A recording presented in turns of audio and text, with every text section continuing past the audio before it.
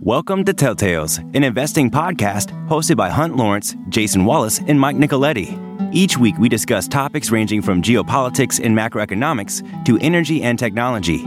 You can sign up for our newsletter at telltales.us. That's TELLTALES.us for additional data and content you can use to follow along. The following conversation is intended for informational purposes only.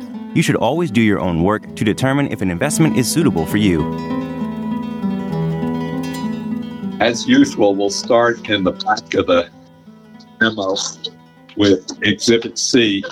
Nothing to speak of on oil pricing, except to note that on Exhibit C, that surplus capacity of 2.8 million barrels out of 100 in 22 is now more.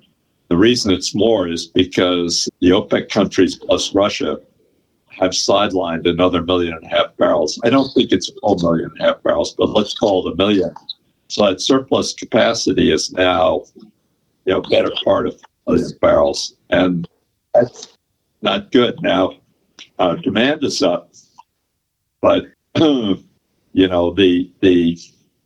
the thing, I just make a commentary, and for those who don't have Exhibit C in front of them, U.S. demand does not grow.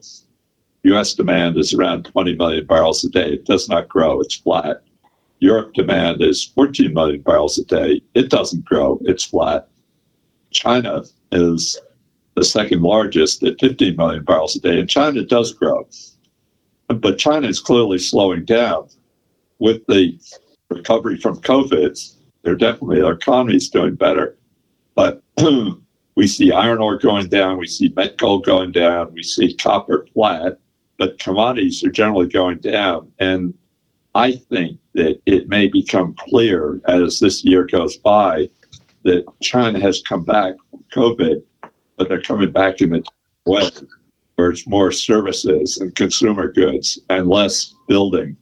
Office buildings and apartment buildings and railroads and airports and stuff. So I'm not sure that China is going to be the same user. Now everyone says, well, India, whose population is just surpassing China's. I think they're both about 1.3 billion people.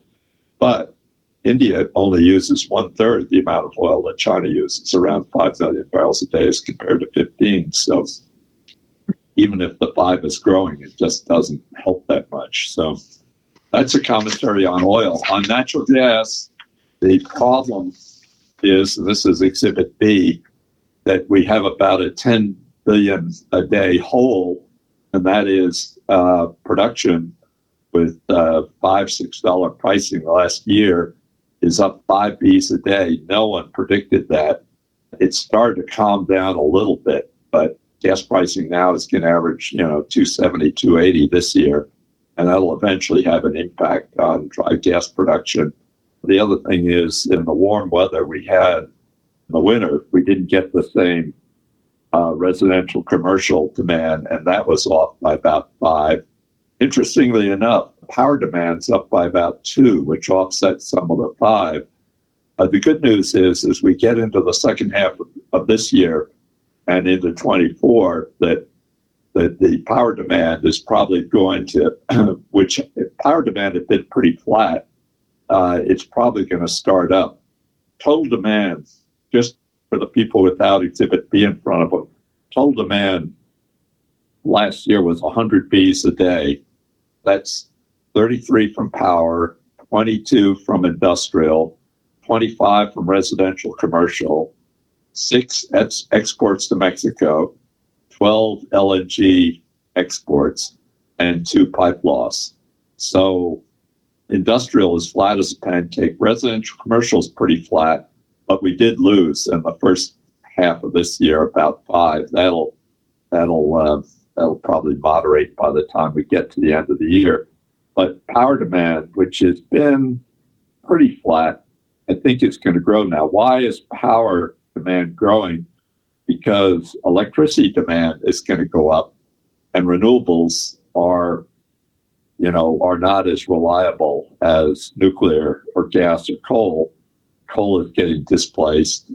So I think power demand can go up by about 1 billion a day, and LNG demand will go up by about 2 billion a day. But boy, what we really need, we need to have dry gas kind of hold at around 100 billion a day. Exhibit A, there's going to be lots of publicity about debt ceilings. And for those without the exhibit in front, there's a very good, well, I shouldn't say it. I put these numbers together from various sources that the federal government publishes. But to me, there's at least 200 billion of saving. If you take out Medicare, Social Security, Medicaid, take out defense, take out interest, the amount of all other in 2019, the year before COVID, was 910 billion. For this year that we're in, this fiscal year we're in, and the government's on a September 30 fiscal year, it's a $1.4 billion. That 500 billion is too much. That has to be reduced. I'm not sure you can have it, but that has to be reduced. And whatever the Democrats in the Senate or our president says, it's just not sustainable. And there has to be more discipline there. Mike, Jason, anything to add on oil, gas, or debt ceiling? Not me. Jason? Yeah, I just agree. Yeah, the other spending in the government has to be reduced. It's kind of counteracting what the Fed's trying to do, you know? Yeah. We're going to have a quick rundown on some of the AI stuff we've been talking about, and then we're going to switch to pharmaceuticals. So just to go to page 1, Apple reports, I think after the close of trading today, Alphabet reported kind of okay, still a little vulnerable to being somewhat behind OpenAI and Microsoft. Tesla, Mike, Jason, myself have spent a fair amount of time on. Hard to say, better to watch as the year goes out, I think. Microsoft, kind of the big get bigger. We talked to him about Snowflake last week and Oracle and Salesforce. AMD on page 3 is down. The results look okay. Mike or Jason, do you want to comment on AMD? I think the takeaway that I had was gaming looked better than I expected it to look. The results probably looked better, but also I don't think the previous year quarter included their acquisition of Xilinx. Right. It didn't include that. Yeah. So while the numbers might have looked okay because they weren't down that much, if you factor that out, it wasn't ideal. Right. Intel continues to underperform. Taiwan Semiconductor is clearly very strong, but also a bit of political risk. Page 4, a good friend of mine who listens to these podcasts says that he went back to the last 3 years of 10Ks for Amazon. You'll see they don't have free cash flow on these numbers on page 4, but it's not a new phenomenon. You could even make the case that when Bezos left and Jassy replaced him, that they haven't had free cash flow since Bezos left, which is probably a little unfair to Jassy. But any commentary, Mike, Jason, on Amazon's stance, how they get back to free cash flow? Well, it's kind of by design that they don't. They try to plow all that money back into the business, and I forgot what year it was, but Wall Street was getting a little antsy with Bezos, and he proved them wrong for a quarter and generated a ton of cash flow, and then went back to reinvesting. Mm-hmm. I think they're also suffering from kind of over-investing. They also got caught up in the COVID wave and thought that e-commerce was just going to continue to grow from where it peaked, like others, like Shopify and whatnot. So they over-invested in their warehouse capacity. So they're kind of suffering higher operational expenses. They're a little harder to dial down. But I think the retail business is going to eventually catch up to that spend. I mean, they essentially built UPS during COVID, which is just absolutely phenomenal. So I think it's going to take some time before we get to the free cash flow numbers we'd like to see. Right. And while we're on free cash flow, how about Meta, which is also on page 4? I may come off their year-end results just barely positive in terms of free cash flow, but I guess that can and probably will improve this year. Yeah, I thought it was interesting that everyone was giving Zuckerberg a hard time about his spend for the metaverse. That's kind of died down because they've returned to growth, but they spent $4 billion just in the last quarter investing in the metaverse. So he's actually increased spend there. No idea if that'll pay off, but at least they've returned to growth, which kind of indicates they've figured out the whole ad tracking transparency, a solution to target ads again, which is really their revenue generator. Right. I have a 3-minute speech to make here. I'm all the way back on page 15, which this week is Pfizer, Moderna, and a company called LNTH that Mike and Jason have turned up. We spend a lot of time on chips and software connected with chips and Taiwan Semiconductor and the impact of AI and whatnot, looking for companies that are going to have free cash flow, cash on hand. What I suspect is that to find a part of our capital markets or economy that where we get similar kinds of uplift, we have to look at the technology that goes into developing pharmaceuticals. Page 15 will change. We're going to add probably this week at least one more company. We may even have kind of a supplemental page, 15A. But the two companies here that are interesting in terms of performance over the last 2 years are Pfizer and Moderna. And one of the companies we'll add is BioNTech, if I'm pronouncing it correctly, which is the German company that Pfizer developed a joint venture with to produce their vaccine. You can see from these numbers, I mean, the free cash flow in Pfizer last year was $20 billion. Their total enterprise value is $240, so only trading at 6 times free cash flow. But of course, with COVID vaccine being used much less, their cash flows could be way off. In fact, Pfizer reported their revenues being off by about a third. I haven't seen the Moderna report yet, but or haven't focused on it, but similar set of circumstances. But I think for the next couple of weeks, we're going to focus in this area. And since I have trouble even remembering the initials like RNA and stuff like that, I think going to turn it over to Jason and Mike to explain what's going on here. I mean, NVIDIA's capability in doing GPUs, which are terribly important, it's a pick and shovel way to take advantage of AI.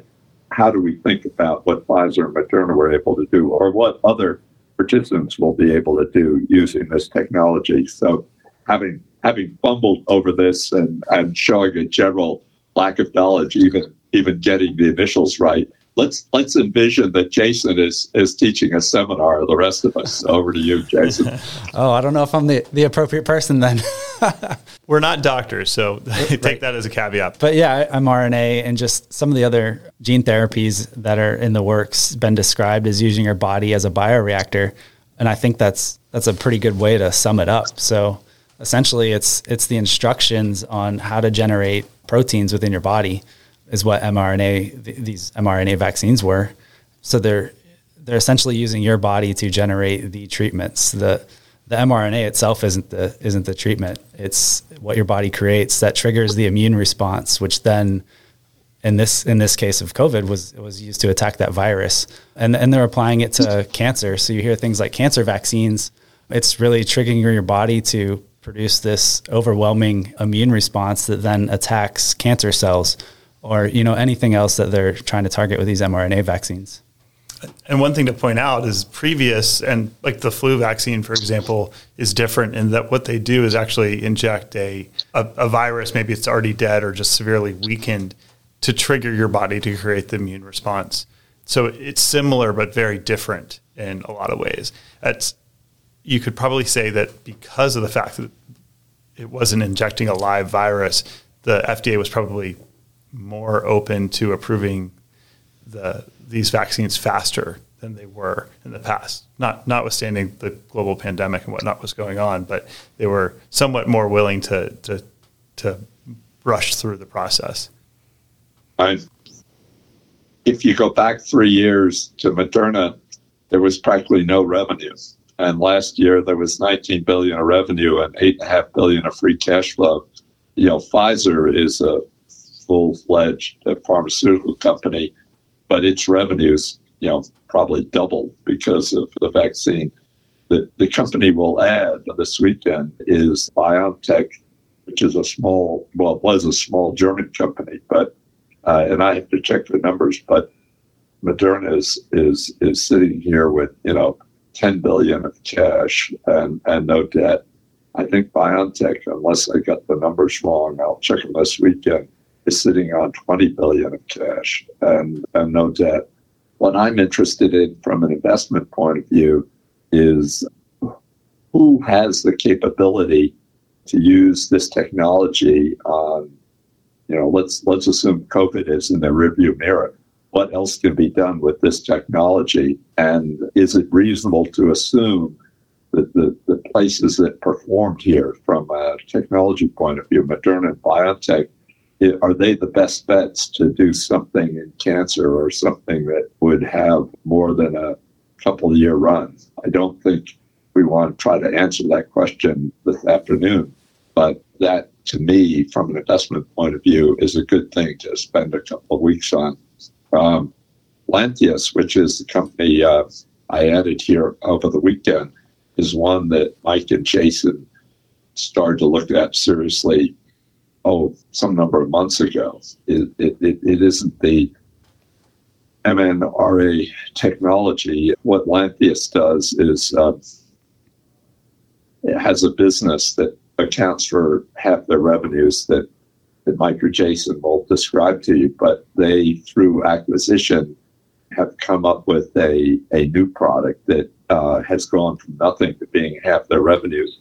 The interesting thing to me about Lantheus is that they did have before and continue to have free cash flow and a very, very strong balance sheet. To fill out the rest of our time, I think it would be informative to us all to hear Mike and Jason go through their analysis of Lantheus. To have that upside, as you can see, or those who have the pages in front of you, Lantheus sales growth last year was 50%. Lantheus growth and free cash flow was 30%. I think there's a fair chance, given what they've been able to establish with this acquired technology, that you could see, half a decade or more of those kinds of percentage increases. And it's a little high as compared to where Mike would like to acquire more of it, but still 25 times free cash flow, 4% free cash yield, with your free cash flow growing 30% a year. Those are very attractive statistics. So don't everyone, what I caution is you really need to know what you're investing in. If you go back to all of Warren Buffett's sayings, he says, stay within what you know. And at least speaking for myself, these are new kinds of things to invest in that are going to, you're going to have to get used to and get familiar with. But with that as a caution, over to you, Mike, and Jason on Lantheus. Yeah, I would say certainly on this sheet that Lantheus looks a lot more expensive than Pfizer and Moderna, but they're kind of doing very opposite things over the last 3 years. So Pfizer and Moderna were collecting the profits from COVID. Lantheus was investing a lot into phase 3 trials for this treatment that ultimately hit the market last year. So a little background on Lantheus is they're actually a fairly old company. They were started in the 1950s, and they're a diagnostic imaging company.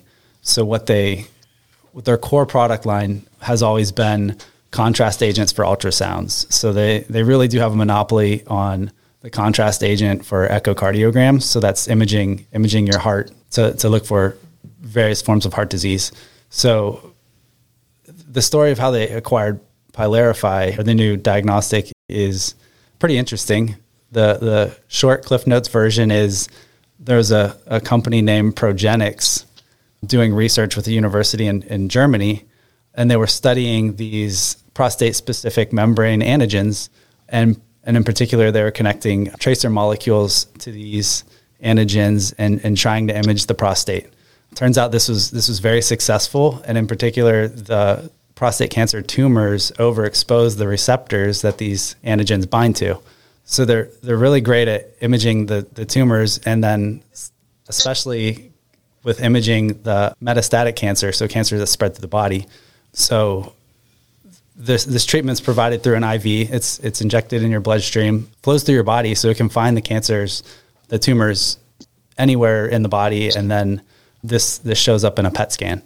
So when that research concluded, the university went on to license that technology to Novartis, unbeknownst to the Progenics company.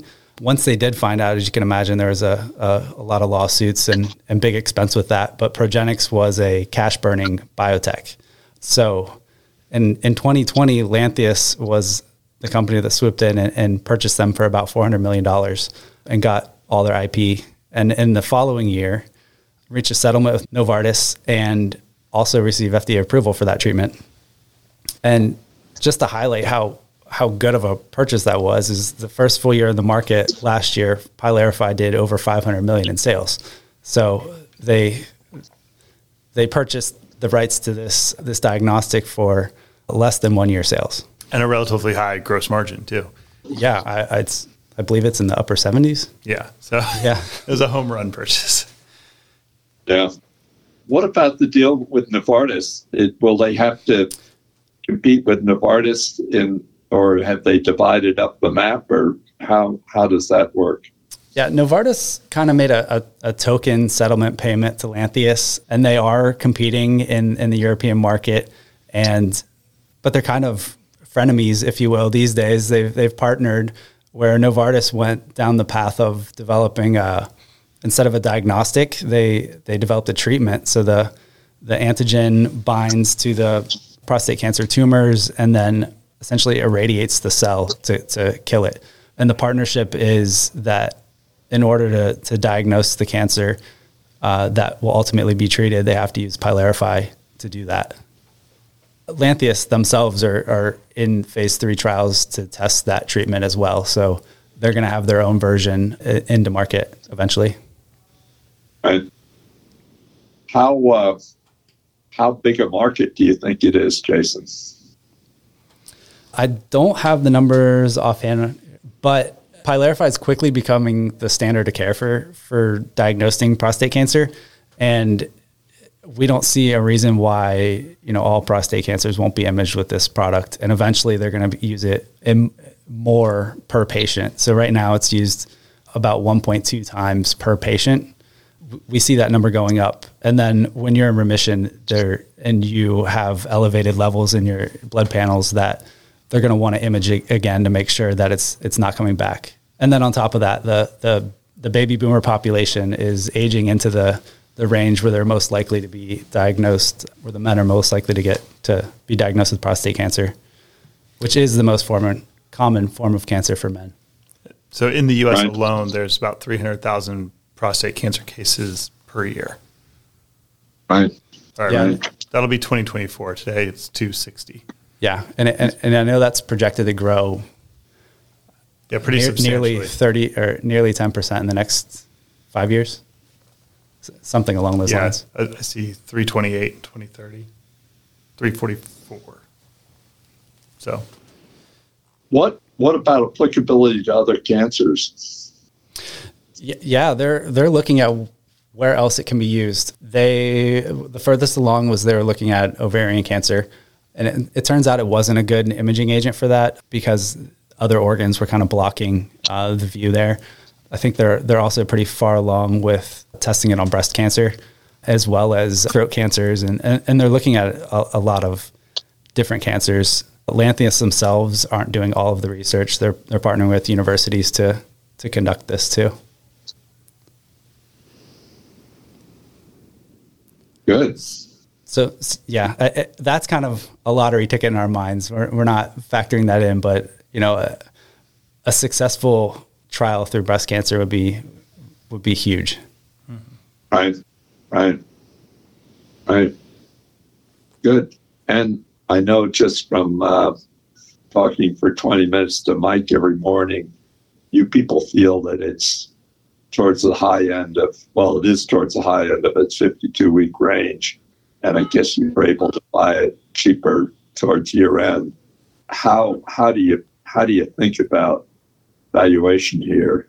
Is it a steep uphill climb, or will it be kind of sawtooth in terms of their results, or how does it look to you at this point? I anticipated, I don't know if I'd say steep uphill climb, because they grab market share pretty quickly, but I think it's definitely an upward trajectory. You know, you can't predict what the market's going to do, but we were kind of being opportunistic buyers. Yeah, I think our perspective is that it is so well received by both doctors and patients. Uptake will probably be faster than most people predict. Mm-hmm. Right. So, yeah, the doctors we've spoken to, the oncologists they've said they love working with this company. So I think it's a very well respected business in general. And diagnostics have historically been sort of sleepy. And really, what's happening here is these diagnostics and treatments are sort of melding together a little bit more. The diagnostic in this case is so important, because if you miss any of the cancer when you're doing a surgery, then you have recurrence. So diagnostics now become, we figured out how to do the surgeries. Diagnostics now become the key to better outcomes. So, and then once we're delivering treatments using the same mechanisms that we're using for diagnostics, you're talking about really kind of changing the face of diagnostics altogether. Right. Non-surgical treatments. And once a cancer is spreading, once it's metastatic, it's really difficult to track and fight. And since this isn't localized like a surgery would be, it's really an important tool. mRNA technology such as BioNTech has and Moderna, and I guess Pfizer has through their joint venture with BioNTech, how applicable do you think it is for cancer treatments? Or to be determined, I guess. It's definitely to be determined. It sounds promising, but we'll see. I think a lot of the trials they're using it in conjunction with other therapies, because it's not. I don't believe, and I could be wrong. I don't believe they're having success in completely clearing cancer just using your own immune system. And maybe they'll get there, but the initial ones maybe it's easier a path to approval that it's a treatment in conjunction with some other therapies. Right. I think Moderna has a joint venture with Merck, and in fact, that's what's happening. Merck has a cancer drug that's being used in combination with the mRNA treatment that Moderna has developed. And it seems to me, from an investment point of view, is to find companies with good balance sheets and free cash flows. So a development of new drug and getting it through the approval process is additive to the value of the business, rather than what I've always heard about biotechs is that they're kind of a series of, as Jason said, lottery tickets where one may work or another may work. And if you invest in 10 of them, maybe 2 of them will work and you'll come out okay. As an investor, I greatly prefer having companies with significant amount of cash flow with that same potential. And you could say, well, then that drives you to Lilly and Merck and large companies like that. But I'm hoping that we can find smaller companies. I mean, LNTH, which is a little different situation because it's not that technology, only has about a $6 billion market cap. So, that's why I'm hoping we're going to be able to uncover and highlight as a way to, really make significant gains. And with that, we're 5 minutes over, and we're sitting here in the Northeast. We're getting our cold weather later. It would have been much better for energy stocks if we'd gotten it earlier, but I hope everyone stays well, and we'll talk next Wednesday. Yeah. The views expressed on this podcast are the hosts alone and do not constitute an offer to sell or a recommendation to purchase or a solicitation of an offer to buy any security nor a recommendation for any investment product or service. While certain information contained herein has been obtained from sources believed to be reliable, neither the hosts nor any of their employers or their affiliates have independently verified this information, and its accuracy and completeness cannot be guaranteed. Accordingly, no representation or warranty, expressed or implied, is made as to, and no reliance should be placed on, the fairness, accuracy, timeliness, or completeness of this information. The hosts and all employers and their affiliated persons assume no liability for this information and no obligation to update the information or analysis contained herein in the future, and may or may not hold positions in the securities mentioned.